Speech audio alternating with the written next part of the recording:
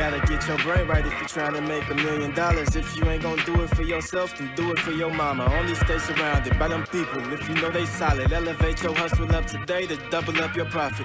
Trying to learn some game, Xavier gonna talk about it. No Deanna, speak that that everybody vouching. Ain't no more excuses valid. Get up off the couch and get up in your bag. To your bank account, need an accountant.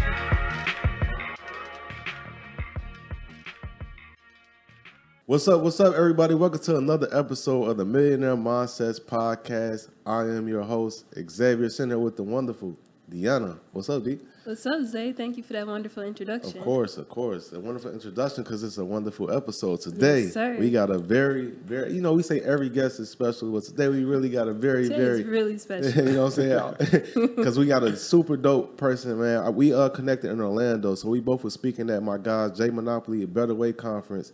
And after the conference, we went out and we kicked it, like we had dinner.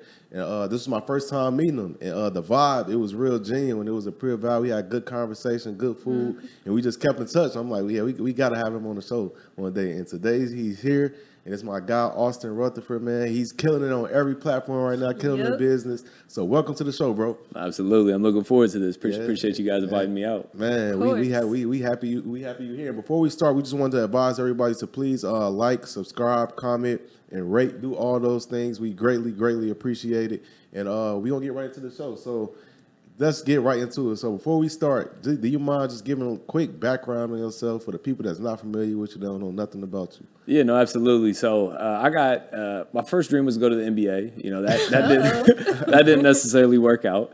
So kind of like fell out of love with the game of real estate, and then fell in love with the game. Fell out of love with the game of basketball and fell in love with the game of real estate. So I read somewhere it said 90% of all people who filed a tax return with $1 million or more on it had real estate in their portfolio. Yep. I was like, all right, bet. Like, that's how I'm going to get rich.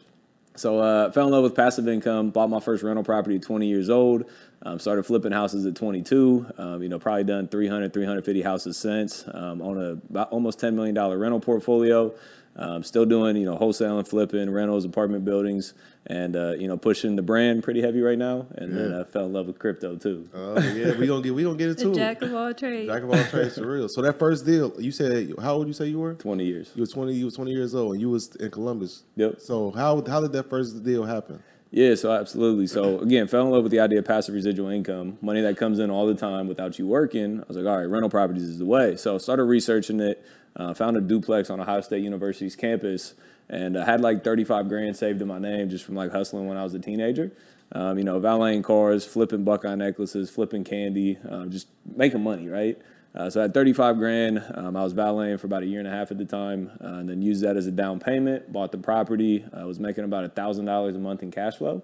Owned the property for 8 years, actually sold it like 2 weeks ago.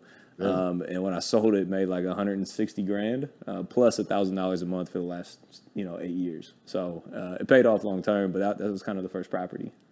That's a hell of a first deal. That's a fact. That is a hell of a first deal. But something I want you to touch on real quick.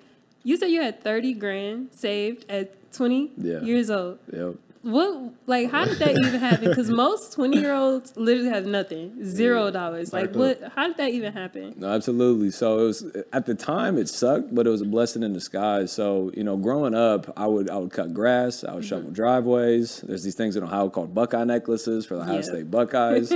So I'd pay my friends $2 a necklace to make them. I'd go to the games and sell them for $5 a necklace. I was valeting cars. I was buying candy in bulk and selling it at high school. I actually got called into the principal's office. They thought I was slinging dope, but I was slinging candy. So I just always started making money. And, back in the day, I always would lose my wallet. And I'd have a few $100s in there. And my parents finally was start a bank account. But I wasn't old enough to have a bank account, so the bank account was in their name. It was just my money. So I started putting all this money into the bank account, stacking it up. And every once in a while I'd be like, yo, mom, I want this 4-wheeler. It's $3 grand. Let me buy this 4-wheeler. Yeah.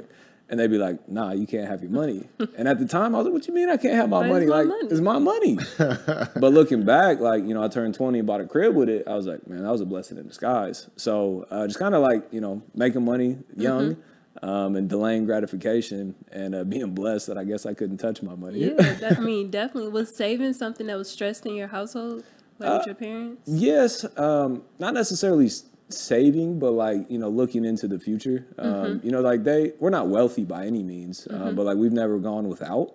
So like they've always like talked about retirement and, you know, putting a portion of your money into, you know, IRAs, 401ks, things like that. So it was definitely, you know, a conversation that was had when we were younger. That's really good. That's really good. No, that's crazy. So your second deal, was it pretty much modeled after the first one? Nah, so it was very, very different. So like the first deal was a rental property. It's just something, you know, I owned for years. And then so I spent the 35 grand on that deal and I was broke. Like I didn't have any more money. So it took me 20 years to save $35,000. I was like, man, you know, if I want to buy more rental properties, I got to find a way to make money faster. So my realtor made like $8,000 on commission on that deal. So I was like, bet, I'm gonna go get my license. Went and got my license. Took me like a week to get my license. You know, I just did it straight through. Sold a couple of houses, hated it, met a mentor, paid him $25,000, pulled out new credit cards, maxed out the credit cards, paid him 25 G's. And 16 months after that day, ended up flipping my first house. It was a $74,000 purchase, $170,000 rehab. And then ended up netting $107,000 net profit on that first flip. So I was able to raise $250,000 from other people to fund the deal. Flipped it, sold it, made 100 rags, reinvested it all back into the business, and it just took off from there. Damn. Something I want to ask you though is you paid $25K for a mentor, Yep. and I know a lot of people have a hard time justifying spending that amount of money on mentorship. What value did you get out of that process to help you, you know, move forward? No, absolutely. I believe wholeheartedly in education. I don't really believe in the traditional system. So education is needed. You don't have to spend 25 grand, you know, to get into the business, number one. But, you know, spending money on a course, on a mentor, on somebody who's done what you're trying to do, I think is amazing. You know, I just spent 15 grand on a mentor in the crypto space last week because I'm like, all right, you know, I'm trying to blow this up. You know, let me learn from somebody who's doing it. So 90% of this business is mindset, right? So like they teach you the how-tos, but you can learn a lot of that on like YouTube and stuff. But they like really give you the confidence to go out there and actually implement. So for me, it's you know, studying somebody who's doing what you're doing, what you want to do, and then actually implementing what they teach. Most people don't ever implement. They really don't. But the confidence is priceless. That's a fact. Facts. And so, like, when did you get into capital raising? Because I know you raised what, like $20 million in capital. So, like, when did you get into that? Yeah, so that first deal, okay. The first one I bought with my money and then financed it through a bank, and then the first flip, the second deal, you know, I didn't have 250 grand to fund the deal, so I had to raise money. So from that first deal, you know, been able to raise over $20 million since. So, just talk about that. Like, how do you? Because I know this is a topic that a lot of people like, man, how the hell I come to somebody and convince them to give me money? Facts. So, like, how you even like build up the confidence to even do that? For sure. I mean, everyone always says, like, you need money to make money. That helps. For sure it helps, but it's not necessarily needed. So, like, for me, when that first deal, I thought I was, like, asking somebody to believe in me. And at the time, that's what I was doing. You know, I was asking somebody to take their retirement and invest it into a 21-year-old kid that's never been in real estate, never been in business, never been in construction. Like, that was an ask, right? From a negotiating standpoint, when you're asking, it's very hard to negotiate like that. So luckily, I was able to raise that money. But after that, I changed my mindset because I understood the power of what I was offering. I'm not asking people for money anymore. I'm giving people an opportunity of a lifetime. Because you got to understand when we borrow money, their alternative is like stock markets, CDs, which are like 0.1%, cash in the bank. And we're teaching people how to get access to money as well, like HELOCs. Like refinancing properties, like cash value life insurance policies. So we're teaching people how to make money on money that they don't even have. Like it's literally free money. And, you know, if you can get 4, 6, 8% in the stock market with being very volatile, and we can give you a solid 8, 10, 12% year after year after year, we can literally double or triple your retirement account. Like I've had people call me and like, yo, I retired 10 years early because of these deals that we've been doing with you. You know, my parents, like I got them into lending money and they're like, you know, our future outlook looks so much better, you know, knowing we can earn those types of returns. So the biggest thing is not like asking people for something, it's presenting somebody truly an opportunity of a lifetime to invest their money with you. Yeah, I think that's a bar. Now, I'm going to ask you, so of course, over time, the deals have gotten bigger. Do you think it was easier to raise money when the deals were smaller or now that they've gotten bigger? To me now, like I genuinely believe it's an opportunity. So I literally tell everybody I meet about what I do because I feel like it's a disservice to them for me not telling them. Raising money's if I get like $100 million deal or a $20 million deal, yeah, that's I'm gonna have to like stretch to raise that. But we've done multi-million-dollar deals and have raised money in 24, 48 hours for the deal. So I don't think it gets more difficult. I think it gets easier the more conversations you have about it. I always say, like, dig your well before you're thirsty. So, like, when you need money, don't go ask for money then because you feel desperate. Like, talk to everybody all the time. So when you need money, you're only a call away from raising it. So since you have, like, a solid network now, making it much easier for you to raise money. So for the person that's, like, in the beginning stages and they might not have the network, like, where can they, like, meet people and find people to raise money? Absolutely. So 2 of my biggest lenders today I met at real estate meetups, like local real estate meetups. So I always say, like, to raise money, you have to be around money.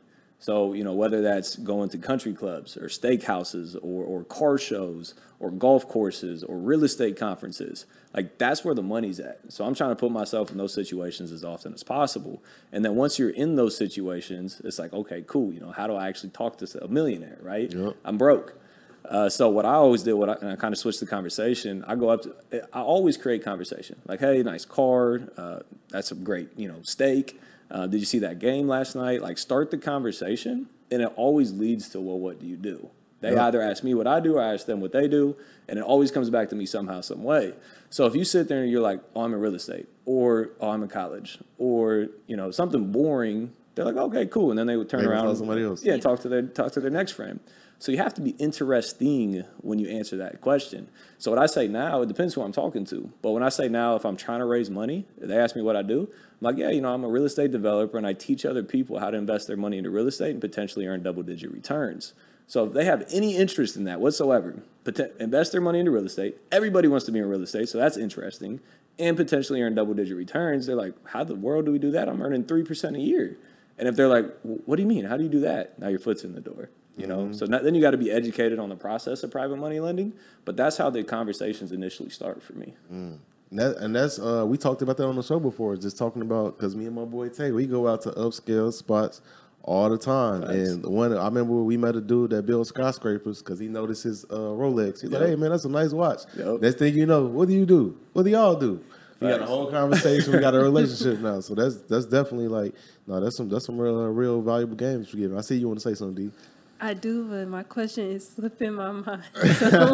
But what you said to that, like, you have to, like, talk, right? Most people are too scared to have a conversation. Like, just talk. Hey, nice watch. Hey, nice chain. Hey, beautiful car. What do you do for a living? Yep. Like, just speak the conversation, and that's how opportunities present themselves. Communication. I got my question back. So for the people who do invest with you, and let's say life happens, and, maybe got to shift some things around, is there any way for them to get their money back out of that deal? Yeah, absolutely. So we tell everybody who does invest with us, like, don't invest money you, like, think you're going to need in the future. It shouldn't be like, the money you need for your rent payment. Exactly. But, life does happen. So the way that we structure the terms, like, when somebody lends us money, we give them a promissory note on the deal. We give them a mortgage on the house. So they're in theory taking the place of a bank. If you look at all the banks downtown, they're the biggest buildings because they make the most money. So if you can take the place of a bank, that's a good position to be in. We do not pay monthly interest payments. We let all the principal and interest accrue until we pay off the loan. We write the note on a 12-month note with an automatic 90-day extension if we don't, pay it off in time. We get all the purchase, all the rehab up front, and there's no prepayment penalty, and we require a 30-day notice to pay the money back to them. So if they, we get into the deal and they need the money back, give us a 30-day notice. We'll bring in another lender. We'll cash you out. All right. And is there a minimum for someone to invest with you guys? So like the lowest amount of money we've taken is like $25,000. Okay. Highest is millions of dollars. But like it just depends on the deal. Like let's say we have a $150,000 property. It's $100K purchase, $50K rehab that we're trying to raise for, and somebody has $100K. So they'll be first position on the loan, and then we'll go out and we'll raise another $50,000 for second position. And that's how like those smaller numbers kind of come into play. Okay. Gotcha. And how are you deciding like whether you're going to buy a property to rent or buy something to flip? Great question. So when I started, it was just flipping, right? Flipping, wholesaling, trying to stack up as much money as possible, hit the multiple six-figure months. That's what everybody on social media was doing. It looked great. I was like, cool, I'm trying to do that.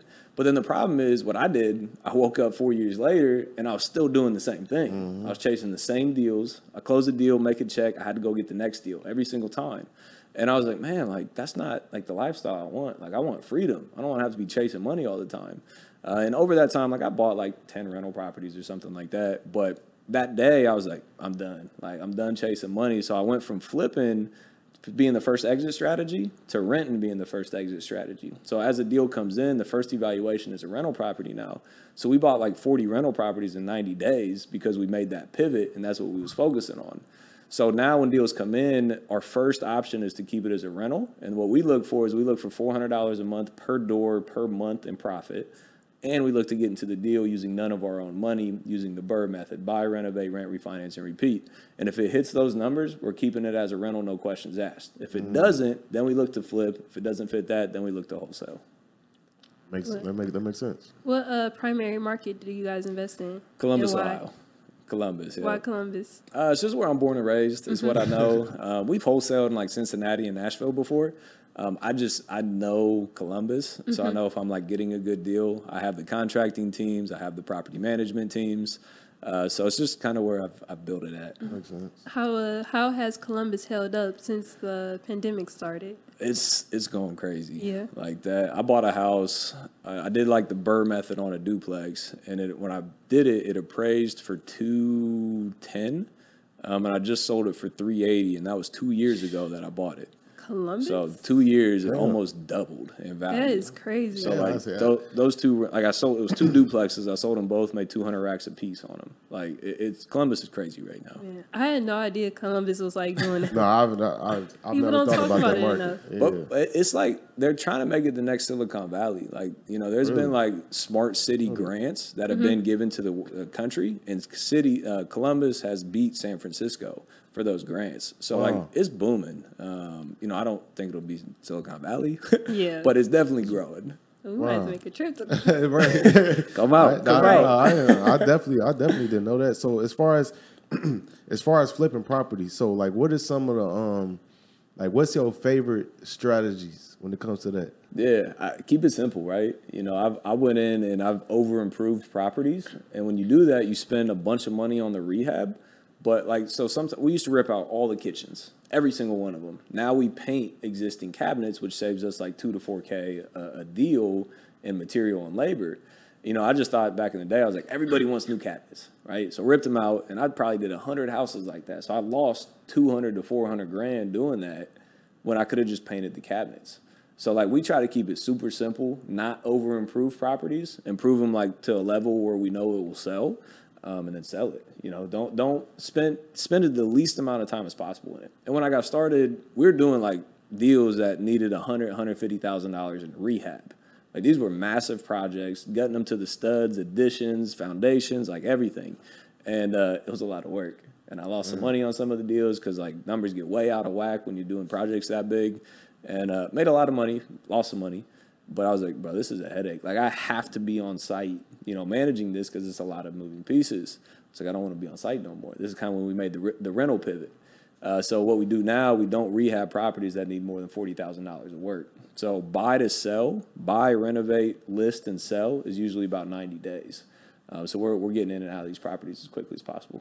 I love that. And like right now, and this is a conversation I love having with like real estate investor is the thought of what is a good deal right now with the markets kind of like scorching. Yep. So I know a lot of people have like different ideas and perspectives on what they believe is a good deal. So in your opinion, what is a good deal right now in the real estate market? For sure. So I get that question all the time. Like, should I buy now if the market's going to crash? And the way that I look at it, if it's a deal, we're still buying, right? So if we buy a rental property and it cash flows $400 a month in positive income, it really doesn't matter if the value of the property goes from 200 to 170 or 150. It doesn't matter because we're still making money every single month. So real estate markets go up and down, but always go up over time. So if I'm able to buy this property, get into it, cash flow it, but the value of the property happens to go down and we have a market crash, I'm still positive cash flow. I can weather whatever time it takes for the property to increase in value again. So I look for cash flow on these deals. And if it cash flows, if it hits our number, it's very hard for us to like actually lose at the end of the day. So rental properties, cash flow is king. That's what we look for. And then flips, again, markets can change, right? Markets don't change overnight. They take 3, 6, 9 months to change. So that's why we're doing the smaller rehabs, so we can get in and out of deals in 90 days.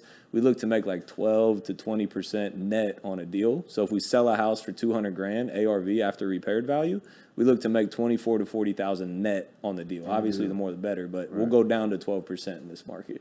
How big of a factor is appreciation in the thought process? None. Really? So that's where people get tied up. Like that's when people go bankrupt. They buy a project now, but it's going to sell for $220 in 3 months. But what happens if that 220 doesn't happen, right? So the appreciation, we made a lot of money on rehabs because it has been appreciating, which is a blessing. Like we bought it's $1 million crib. We thought we were going to sell it for like 800. We have two $1 million offers on the table right now, and like project's not even done. So we made an extra $200,000 on one deal just because of appreciation. Again, that's just icing on the cake. That's not what we went into the deal for. But like that's when people get like messed up. They start over projecting numbers, markets turn, and then they're stuck holding the bag and they got to go bankrupt. So we don't do any. I love appreciation, right. But we don't value the property based on that. I love that perspective because that's a conversation I hear a lot between like either appreciation or cash flow. Which one should I go Cash after? flow. And Cash flow is king. Cash flow, lack of cash flow bankrupts people, period. If you don't have cash flow, you will go bankrupt when things go bad. But if you have cash flow, the people with cash flow always survive. So if you have cash flow, no matter what happens in the market, you're going to be all right. So I'm looking for that. I want the cash flow. I do not want to get stuck holding the bag. Yeah, go ahead, DLC. You want to say something? Yep. So I wanted to ask you something I see a lot of people ask is, do you think your first home should be your primary residence? And if someone is to buy, their first home as their primary, does that prohibit them from still building wealth in real estate down the line? So I think it's a great way to get into the business. My first home was not my primary residence because I didn't know of this strategy called house hacking. But if you're like new into real estate, looking to get in, house hacking is a tremendous way to get into the business. So you can buy a 1 to 4 family building with a 3.5% down payment. So let's say you go out there, you find a 4-unit building, it's worth $400,000. You can buy that property for $14,000. Most people think you need like $100,000 to buy the house. $14,000 can get you into 4 units, owning 4 units, making $400 a month, $1,600 a month, and like getting into real estate. But the cool thing is you move into one of those units, so you're only making $1,200 a month instead of $1,600 a month net profit, and you're living for free. You know what I mean? So your tenants are paying your mortgage for you. That's like house hacking, living, but you're hacking it. And by the first time I moved out of my parents' house, which was after I owned a bunch of real estate, which was kind of weird, but it was a Burr method, and I house hacked it. So I got the house for free. I never put any of my money into it. And I was living for free because I house hacked it. It was a duplex, had someone move in and rented other bedrooms in my house to some of my friends. But it's a tremendous way to get into the game of real estate. And to your second question, does it inhibit you from growing wealth in real estate? Absolutely not. It doesn't hurt you in any way, shape, or form. A lot of people ask me like how you can continue to buy rental properties because you have this debt to income ratio thing. But the more houses you buy, the more debt you have. So how do you qualify if you have more debt? The thing that happens with real estate, if you buy the deals, that cash flow, you become more bankable every property that you buy because you have more income coming in every single property. So it helps your ways of building generational wealth because you have more income coming in and you no longer have a mortgage payment. So your debt to income ratio is better at that point. So it does not stop you at all. That's the perfect answer. But let's take house hacking out of that scenario. Like solely, I just want to live in this house with my family. Do you still think that's a good idea? I would not do that. Okay. So like the game I play in my head is like everything I want in life, how do I get somebody else to pay for it? So like if you want a house to live in, it's going to cost you $3,000 a month in a mortgage payment to live with your family. Go out there and buy 10 rental properties. I know it sounds like a lot. It's not once you learn the game. Buy 10 rental properties, make $4,000 a month in income to then pay for your house that you want to live in. So it's asking yourself different questions and you get different answers. So I personally would not buy a primary residence first. Gotcha. That's always the conversation. And you also, I seen you also talking about making money in real estate while you broke. Yeah. So for the people that's listening to this and they might have ears went up like, hold on, what you mean? Because people always ask that. Do you mind just talking about that for a second? No, absolutely. There's a lot of ways to get into the game of real estate when you have no money. After that first deal, I was broke. Like I didn't have money. So the ways to do it is you can flip houses with other people's money like I did. You can wholesale houses, which is this thing called, you get an agreement with the seller for $100,000. You assign it to a buyer for $120,000. You connect the parties. You make $20,000 in profit. You don't need credit. You don't need debt to income. You never need to buy the house. You literally connect parties and make the margin in the middle. And some more detailed things are like subject twos, creative financing, seller financing, but all those things require none of your own money. And like people always say, like, how do I buy rentals if I don't have money, right? Like if I don't qualify for rentals, how do I buy rentals? Go out and make money to then qualify for the rental properties. So learn wholesaling, learn flipping, learn raising private money from private money lenders to fund your deals. That's what I did. Like I wasn't bankable. So I flipped houses. I made a ton of money. And then I went out and bought as many rental properties as I wanted because I made myself bankable. But you definitely don't need money to start. I get that question all the time. Learn to wholesale. Wholesale is a phenomenal entry-level way, and you literally connect parties and get paid. Okay. And I want to talk about brand building and social media for a second. Sure. This is a huge topic that everybody's always interested in. So you killing it on Instagram, TikTok, YouTube. So, and you've been doing it for how long now? About 2 years, year and a half to 2 years. That's how long I've been pushing. I've been on it for longer than that. But you just started like really pushing it in 2 years. So like, what's some of the key takeaways that you could say to building a brand? Because that's fast. Yeah. Even 2 years, that's fast to build it at the level that you build it at. Like, what's the biggest takeaways you could say you learned over time? No, absolutely. I believe 3 massive opportunities exist in today's world. 1 is real estate. It's created the most millionaires ever. 2 is crypto. I think it's going to go crazy. And 3 is eyeballs, which is having a brand, social media. So those are the 3 things that I'm pushing right now. When I started, I was just like posting to post and add value. Now, like we actually like try to like get what touches the most people, what gets me in front of as many eyeballs as possible. So the things that are working like in today's market, I think if you're not on TikTok, you're missing the wave. Like I blew up from 0 to 550,000 followers in like 5 months. Changed my life. So before coming, so I had a post. It hit 8 million people in a 5-day period. I got 80,000 followers in 48 hours. 80,000 followers in 48 hours. I hosted we just flew into Dallas. This is where we're shooting the podcast at. I hosted like a little lunch meet and greet right before this. And like more than half of the people that came met me from that one post. That's how they ended up following me on social media. And some of them paid me money. Some of them have bought my courses. So getting in front of people is huge. But TikTok is massive. You know, I post 3 to 4 times a day on TikTok. And then take those TikToks and posting them on Instagram Reels. IGTVs. So 0 to 30 seconds is Reels.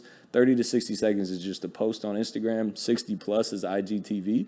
And by far, the videos is what's getting eyeballs right now. Literally in the car over here, I was talking to my video guy, and I was like, we're done with pictures. Like, you don't even need to take pictures of me no more. It's all video. Because, like, when I post pictures, and we do, like, those motivational quotes on it and stuff. Right. So, again, like, understanding business. I was posting pictures of me.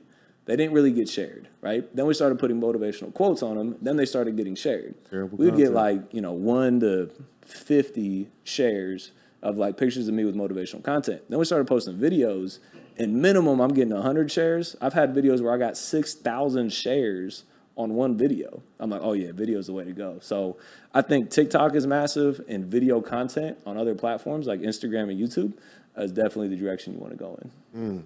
Well, what do you think is the biggest mistakes that people make when it comes to brand building on social media?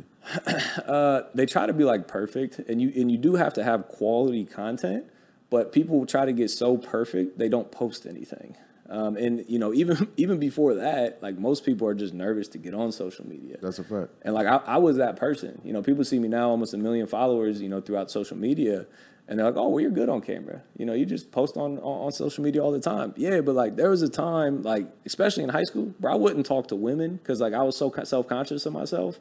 Like, school proms and homecomings, I would literally stand in the corner because, like, I tried to dance one time and I got embarrassed. Like, I swear, I promise you, cameras whipped out. Like, I would turn my head around and, like, walk away. I hated cameras. I hated social media. And my mentor was like, social media, social media, social media, social media. Like, a year and a half into him telling me that, I was like, all right, I'm going to do social media. So I was in San Diego, and I journaled, like, everything I was going to say on a Facebook Live. And I journaled it all down just in case I forgot it, put it on the table, put like a water bottle up, put my phone on the water bottle, and I had it ready to click live. And I literally stared at the button for an hour.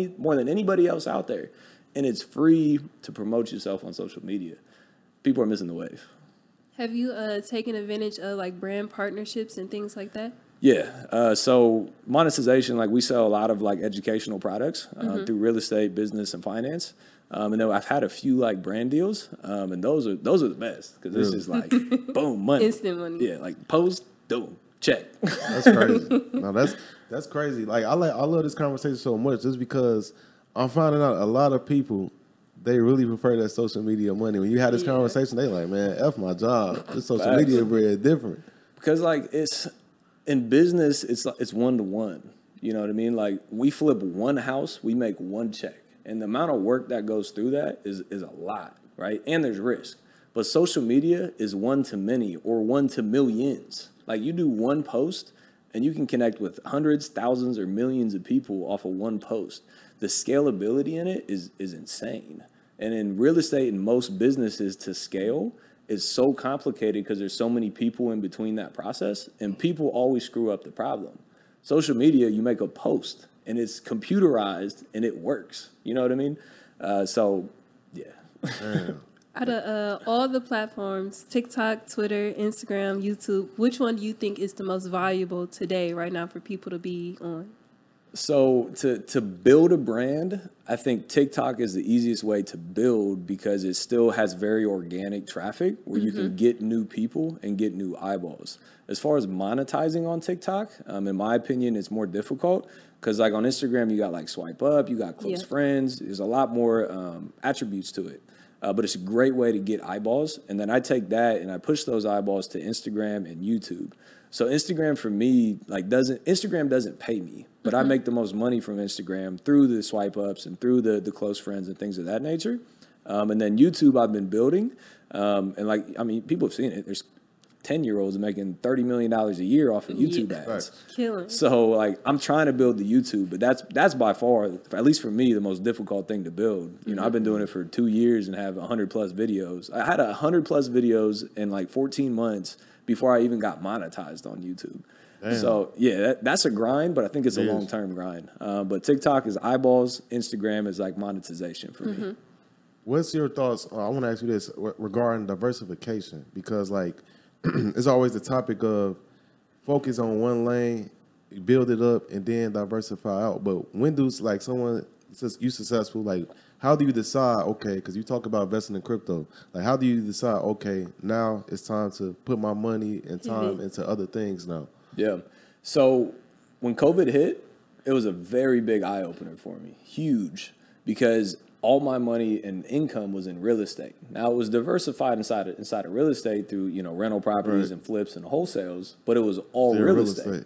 And I was like, ooh, man, like if this goes down, like I'm in a tough position, So that's when I stepped back. I was like, wait a minute, like how do I make sure like I'm never in this position where there's even a potential risk of like me like not having income?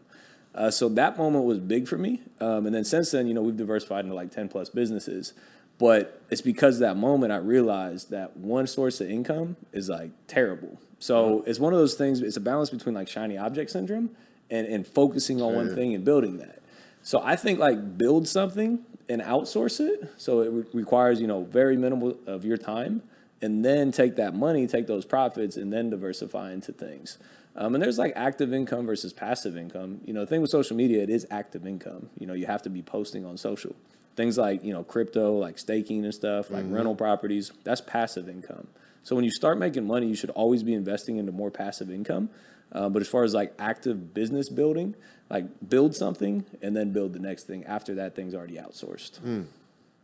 Go ahead, D. I was going to ask you a quick question about crypto. So when it came to crypto, like what were your initial thoughts about crypto before you got into it? And like what made you finally jump in? Yeah, so first time I invested in crypto was like 2017, like at the peak, right? Okay. I put like $500 in and it like tanked. And I was like, well, forget crypto. Right. And like I had an account and they kept like emailing me like, you got to update your password or you're going to lose your money. And I just forgot about it for 4 years because it was like $200 at that time. And one of my boys, like he knew I invested in crypto back in the day, and he came. We were working out of the same office. He was like, "I got something." I was like, "All right, well, like what is it?" You know what I mean? He's like, "I'm gonna tell you next week." I was like, "Why?" He's like, "I got to do my research on it, then I'm gonna tell you about it." I was like, "All right." So the next week he was like, "Bitcoin, cryptocurrencies," and I was like, "Man, I've heard about it, but like what?" And he was so like enthusiastic about it. I was like, "All right, I at least got to do some research." So I went home that night and watched like 7 hours of YouTube videos on Bitcoin and crypto and things like that. And the more you dove into it, the more it made sense. Yep. I was like, oh yeah, I'm in. Yeah. So I invested a little bit of money, but then you get like comfortable and then it grows from there. So, one of my boys really like put me on and then watched a ton of YouTube videos, hired a mentor then, just hired a mentor last week. And yeah, I'm all in on crypto. I say that the investments I've made into crypto, the best decision of my life or the worst decision of my life. Like I'm all in. And it's still I think people still don't know it's still very early. People think it's like late in the game. No. I'm like, Y'all have no idea. No, less than 10% of the U.S. own crypto. Exactly. Like that's simple mathematics. Supply and demand. 10% means there's 90% more that can come into the space. So yeah, 100% I agree. Yeah. And there's only 21 million Bitcoin. So, and then somebody else told me, they said every millionaire in the U.S., there's not enough Bitcoin for each millionaire to own one Bitcoin. I was like, oh, yeah. This is it. Let me get as many of them as possible. Man, what? Go ahead, D. Real quick, I'm going to get into this week's sponsor. So as you guys know, here at the Millionaire Mindsets podcast, we are firm believers that health is wealth. So just like you take care of your mind, getting your mind right, you got to get your body right. And Eric over at Commando Athletics is having a 6-week challenge to help you transform your body. So getting started in your fitness journey can be hard. I know I struggle with it. A lot of people out there struggle with it. But Eric has put together a challenge that's going to help you guys push through, stay motivated, stay inspired, and help you achieve the results that you want to achieve. This plan comes with nutrition plans, workout plans, and the great thing about it is you can do it from the comfort of your home. So you don't have to go to the gym. You could go right home and minimum equipment needed and, get your workout in. So, guys, make sure you go ahead and go over to Commando Athletics. It's going to be from September 13th to October 23rd. And one more thing, the winners of this challenge are going to get a $1,000 cash prize. So, definitely make sure you jump into this because you don't want to miss that opportunity. Getting paid to get fit. Ain't that something? Yes, ain't that something? Health is wealth. All right, health is wealth for real, man. I'll take that. I'll take that for sure. And getting back into the show, and how old are you? 28. You're only 28 years old, and with all the success you've accumulated, and I know it hasn't been just a smooth ride. So when you dealing with like hardships, like how do you deal with those things to keep going and keep pushing? For sure. So, people see, the gurus on social media and they think they got it all figured out. Like, I don't have it figured out. You know what I mean? Like, I go through the same struggles, the same downtimes, the same trying to figure out how to make ends meet financially.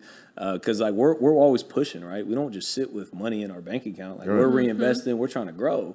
So, like, we have the same struggles as a lot of you guys out there. So, for me, like, what I always go back to is what got me to where I am, So, we do all these things to get to the position, like the journaling, like the manifesting, like the affirmations, like the believing in yourself, like the writing down your goals, all those things to help grow you to where you are today. And what I find is when I'm struggling with things is I've gotten away from doing those things. So anytime I'm doing that, I go back to the basics. I get back to my morning routine. I wake up early, I work out, I say my affirmations, I do my manifestations, dreaming about what I want. I journal every morning, I read books every morning. And when I get back to that, that's what gets me back on the path. But we all go through it. We all have down times and struggles for sure. That's what's crazy is when he was talking to Dantes, he said the exact same thing. Like y'all got the verbatim, like same routine. So that goes to show for the people that's listening to this, like success, it doesn't happen by accident. It's intentional. Like it's something you getting up every day and you working and you creating a routine for yourself, doing the same shit over and over. Because what's funny is like I'll get people that DM me and they be like, "Hey man, I want to fly to Dallas and like shadow you," and I'm like, "Bro, you gonna be bored." Like like it's not nothing that's like, "Oh man, look at it." Right, it ain't nothing super crazy and special. It's really the same shit over and over and over. Just sitting in your office reading books, journaling. Yeah. So what's some of the because I know this is another thing that people always want to know. Like, what's some of the books that you reading right now, or books that you learned the most from? Yeah, so I read a book called Think and Grow Rich when it was 18 or 19 when I was living in Phoenix, Arizona. And like that book completely changed. It's when I fell out of love with the game of basketball and I was like lost, you know what I mean? Whether that's you breaking up with a girl, whether that's you losing a job, getting fired, like there's a point where you don't know what to do. And that's what I was when I, when basketball was no longer there. I was like, what in the world am I supposed to do with my life? And I wish I remembered how that book ended up in my hands. I'm sure somebody gave it to me. I want to say thank you to them. But I read it and I was like, oh yeah, like, the power of the mind, the power of manifestations, things like that. I was on my rooftop just after reading that book and I was journaling. And again, just when you take time to think to yourself, I was looking out and I saw a 9-unit apartment building. I was like, wait a minute. If 9 people are paying the owner of that building money, like he's got to be making money. And that's kind of how I fell into real estate. But Think and Grow Rich was huge. Relentlessness by Tim Grover is huge. Magician or Mule by Mark Evans is good. And Russ's book, what's it called? It's Russ, Russ. He's the author. It's a yellow book. I forget the title of it. But You talking about the rapper? Yeah. Okay, yeah. So He killing it. He's smart doing business his thing. dude. Facts. I didn't expect you to say that one. Yeah, that caught me off guard. What's up? And I'm gonna ask you this. So you've already like amassed so much success at 28 years old. So what's the long game? Like what's that ultimate goal that you're hoping to achieve when it's all said and done? For sure. So I get that question all the time. I think, us as entrepreneurs, like we don't ever think we've done anything. Right. Like, I still wake up and I feel like I'm broke some days. I'm like, oh crap, like I got to figure out how to make money. So I think like we're always pushing. But as far as like what does it look like, I don't look like end goal because I'm focused on the present. I try to live in the present. But like my goal is $10 million a year net passively, which is like the big caveat. How do you make it passive? And how to get there, I believe in this market is social media eyeballs. Eyeballs is currency. And I think there's a massive opportunity in crypto. I think crypto could end up being 9 figures if you have enough money invested personally, like individually, not the market cap, but like for individuals. And like I truly believe that. I think there's a way to pop 50, 100 mil in the next 3 to maybe 10 years. And like, think about this. Like if you run up 50 mil, right? You invest that at 10% a year, you're making $5 million net, literally not doing anything. Like truly passive income. Like it's hard to spend that type of money every single month. You know what I mean? So that's my goal, is how to build passive income and have true freedom. I like it. Yeah, I do too. It's the ultimate goal. Knowing you have the basketball background, I have to ask this because I'm a big basketball fan. You probably know where I'm going. Yeah, so, I do. Kobe or LeBron? You know what I'm about to say. I'm gonna add hope Jordan. you make the right choice. Look. I'm gonna add Jordan too. Jordan, Kobe, LeBron. Rank them 1 to 3. So I wasn't around. I wasn't watching basketball when MJ was here. So like I can't. I respect him for sure, but like I don't understand like the true respect that I should have for him. Right. So I don't want to rank him. Okay, because, like, that's fair. That's fair. Take him out. Take him out. But I'm from Ohio. So you feel me? Make the right choice. I'm a LeBron fan. Okay, Yes, and sir. what's your reasoning? Just because you're from Ohio, or Yeah, really. Because like some people make arguments and they're like, but he doesn't finish sometimes, and that hits home to me. I'm like, yeah, you're kind of right. But I'm from Ohio, so we're gonna keep rocking. We gonna ride or die. hey, I agree, man. I'm a LeBron guy too. I'm not from Ohio, but I'm a LeBron guy. Yeah. I think LeBron, in my opinion, people get upset. Kobe fans go crazy. Jordan fans go crazy. In my opinion, he's the greatest basketball player of all time. I agree. It ain't no opinions. It's the fact. She He's said the it's a greatest. fact. She said ain't no opinion. It's a fact. I'm with it. But I wanted to ask you. So, someone that's listening to this and they in like a position where they starting from zero, they might want to get into real estate, or if it's not real estate, in business, and they probably don't have much capital, don't have much of a network. Like, what's some of the best pieces of advice you could get them to get on the ground running right now? Absolutely. It's easy to me. It's a 2-step process, right? To get anything you want in life is a 2-step process. Number 1 is education. You have to learn what you want to do. That doesn't mean going out and paying 25 racks for a mentor. Like I said, there's YouTubes, there's books, there's $50 or $100 courses. Like, there's plenty of content out there for being broke that you can still afford, right? So education is first and foremost. You have to learn the game. But where most people never get to is implementation. Like education without implementation and implementation without education are worthless. So you got to educate, and then you actually got to put into action what you're learning. And the problem with that is a lot of people, don't think it's real. They see it happening, but then they don't think it's real for them. At the end of the day, we all bleed red. I always look at other people. I'm like, if they're doing it, like, why can't I? You know what I mean? And something that I, picked up years ago is called borrowing belief. What that means is, like, if you want to get into real estate, look at me. Like, I'm doing it. Borrow the belief, the proof of concept that I have, and put that into yourself. Like, it has been done before. It's not rocket science. If you want to get into podcasting, look at y'all. Like, it has been done. Borrow y'all's belief to build a podcasting episode. But, like, it's been done before. There's nothing new in this world outside of like landing on Mars that hasn't been done. So look at what's being done and copy whatever they're doing, because it's already been proven. I always say it's never a matter of if something's going to happen. It's only a matter of when something's going to happen. So education and implementation. I love it. I love it.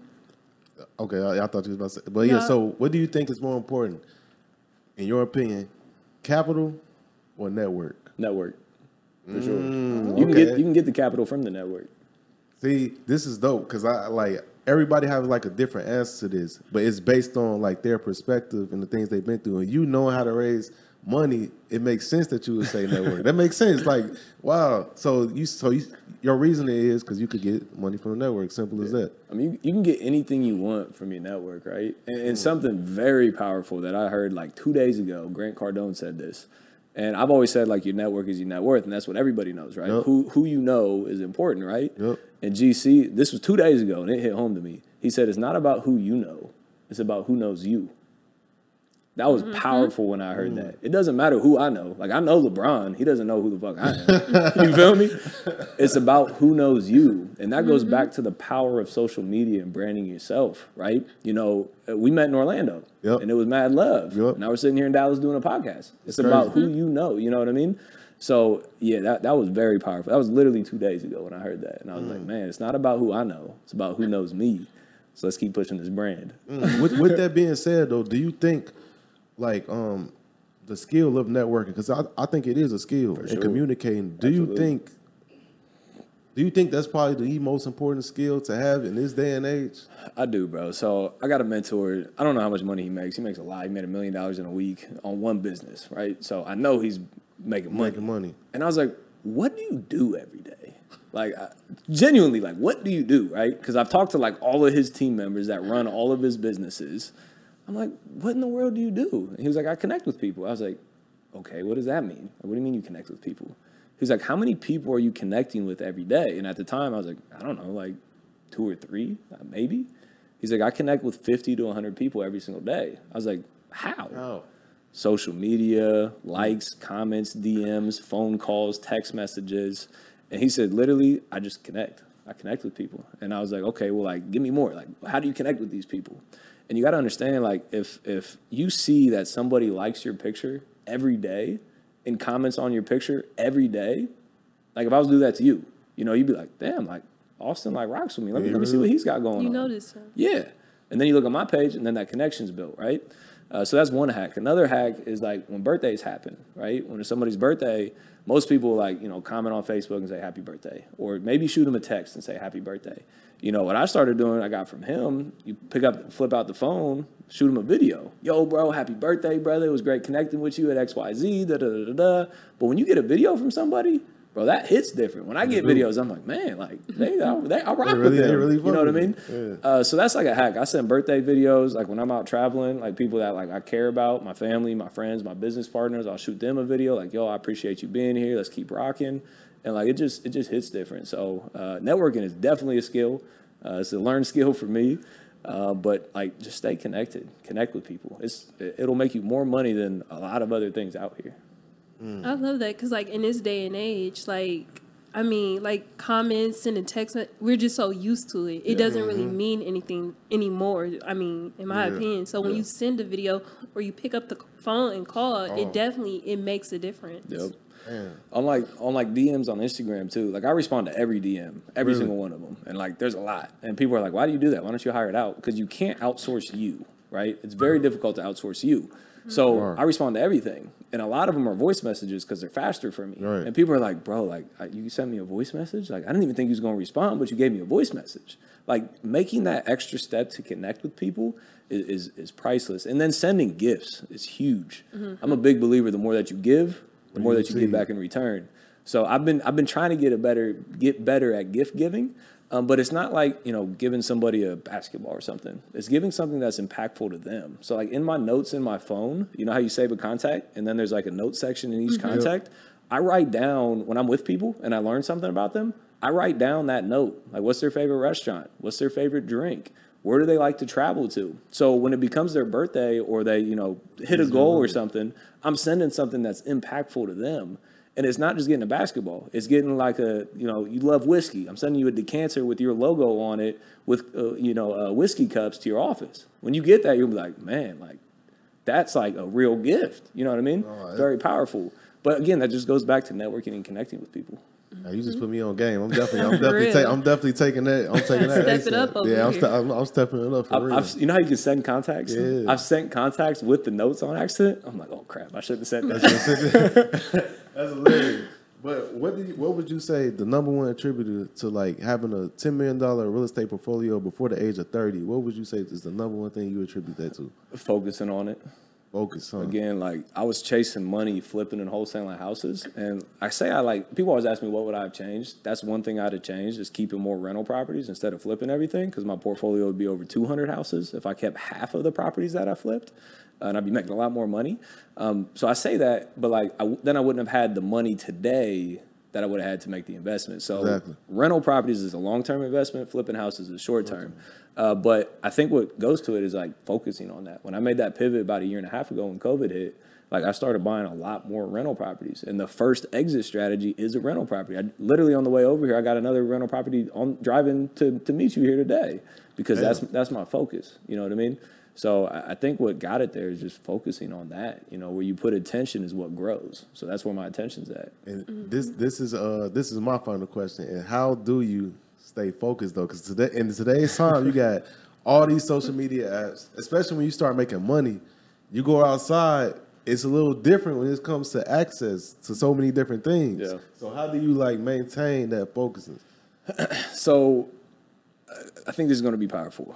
Social media exists everywhere in today's day and age, right? You cannot get away from social media. So social media exists. I think we can all agree on that. Yep. So there's two ways social media exists in today's society. And there's only two ways. There's no in between. The first way is social media uses you, which is 99.9% of the population.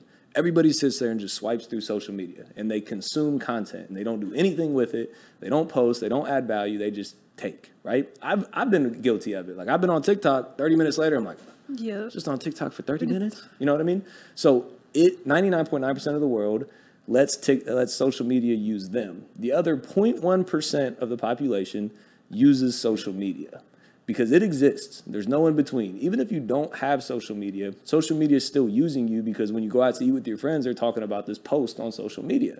So why not use the biggest platform in history to make money and promote yourself? It's only two ways it exists. I want to use it to benefit me and to make money and to help and give back to other people.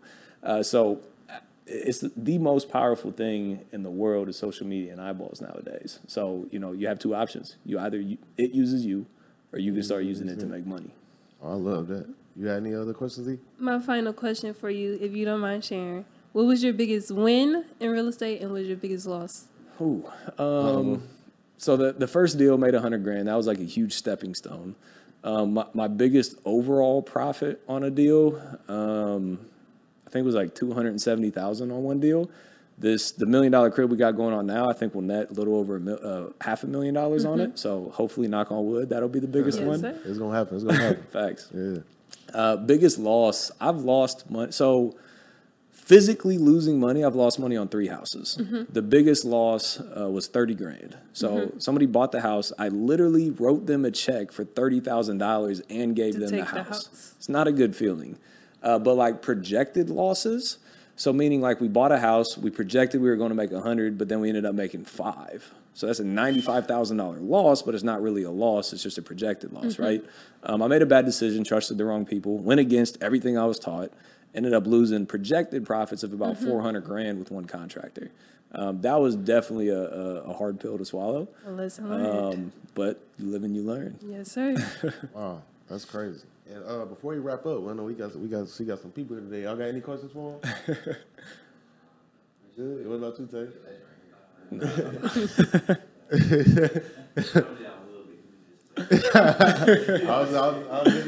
I was gonna give y'all cameo, man. You know what I'm saying, with y'all questions. But before we wrap up, I just want to say, man, we really appreciate you taking the time out your busy schedule to come all the way to Dallas, come rock with us. Ohio legend. She love that, to come all the way to Dallas and come rock with us. Like, we truly appreciate that, for real. Absolutely. Yeah, definitely, man. Appreciate y'all having me on, man. Of course. Great But before we let you go, Absolutely. do you mind plugging all your stuff where people can find you, follow you, buy products, buy on everything you got. No, that's love. So I'm on social media, all platforms. Instagram's Austin Rutherford Official. TikTok is Austin Rutherford. YouTube's Austin Rutherford. If you want to connect with me, like message me on Instagram. That's where I respond to everybody at. And if you want to, get started, learn real estate, if you go to thereblueprint.com, that's where you can find a lot of my programs and stuff. And then free contracts, free, giveaways, theaustinrutherford.com. Yeah. I gotta ask this real quick because I just got a DM. I feel like this is something super important to talk about. So a lot of times I got a DM about somebody. They said they could put me in a high published thing for a price. Yep. But it's a lot of entrepreneurs. They solely against I'm not paying to get in this and that. What's your thoughts on that? That's a great question. So I think at a point you no longer have to pay for those things. But I think at the beginning, again, we live in a materialistic world. We live in a social media world. So if somebody comes to my page and I have 100 followers, nobody's following me. If somebody comes to my page and I have 50,000 followers, I look real. It can be the same time and day, same business, same money, same success. It just doesn't look real, without looking real, right? So I think there's a time and a place to, pay to be on certain things and pay to promote yourself. It's just like marketing, right?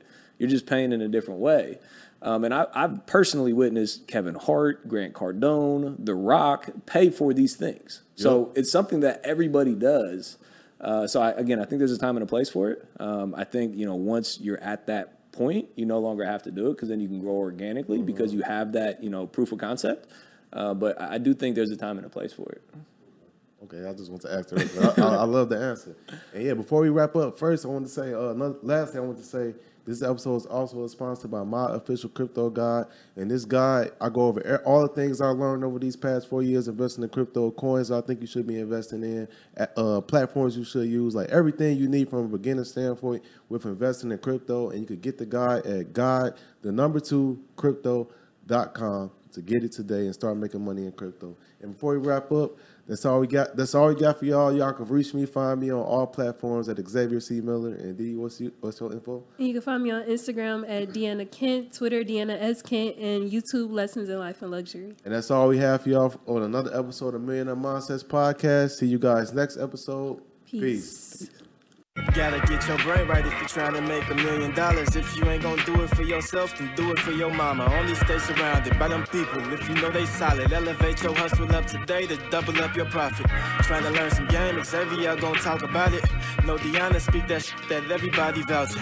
Ain't no more excuses valid. Get up off the couch and get up in your bag. To your bank account, need an accountant.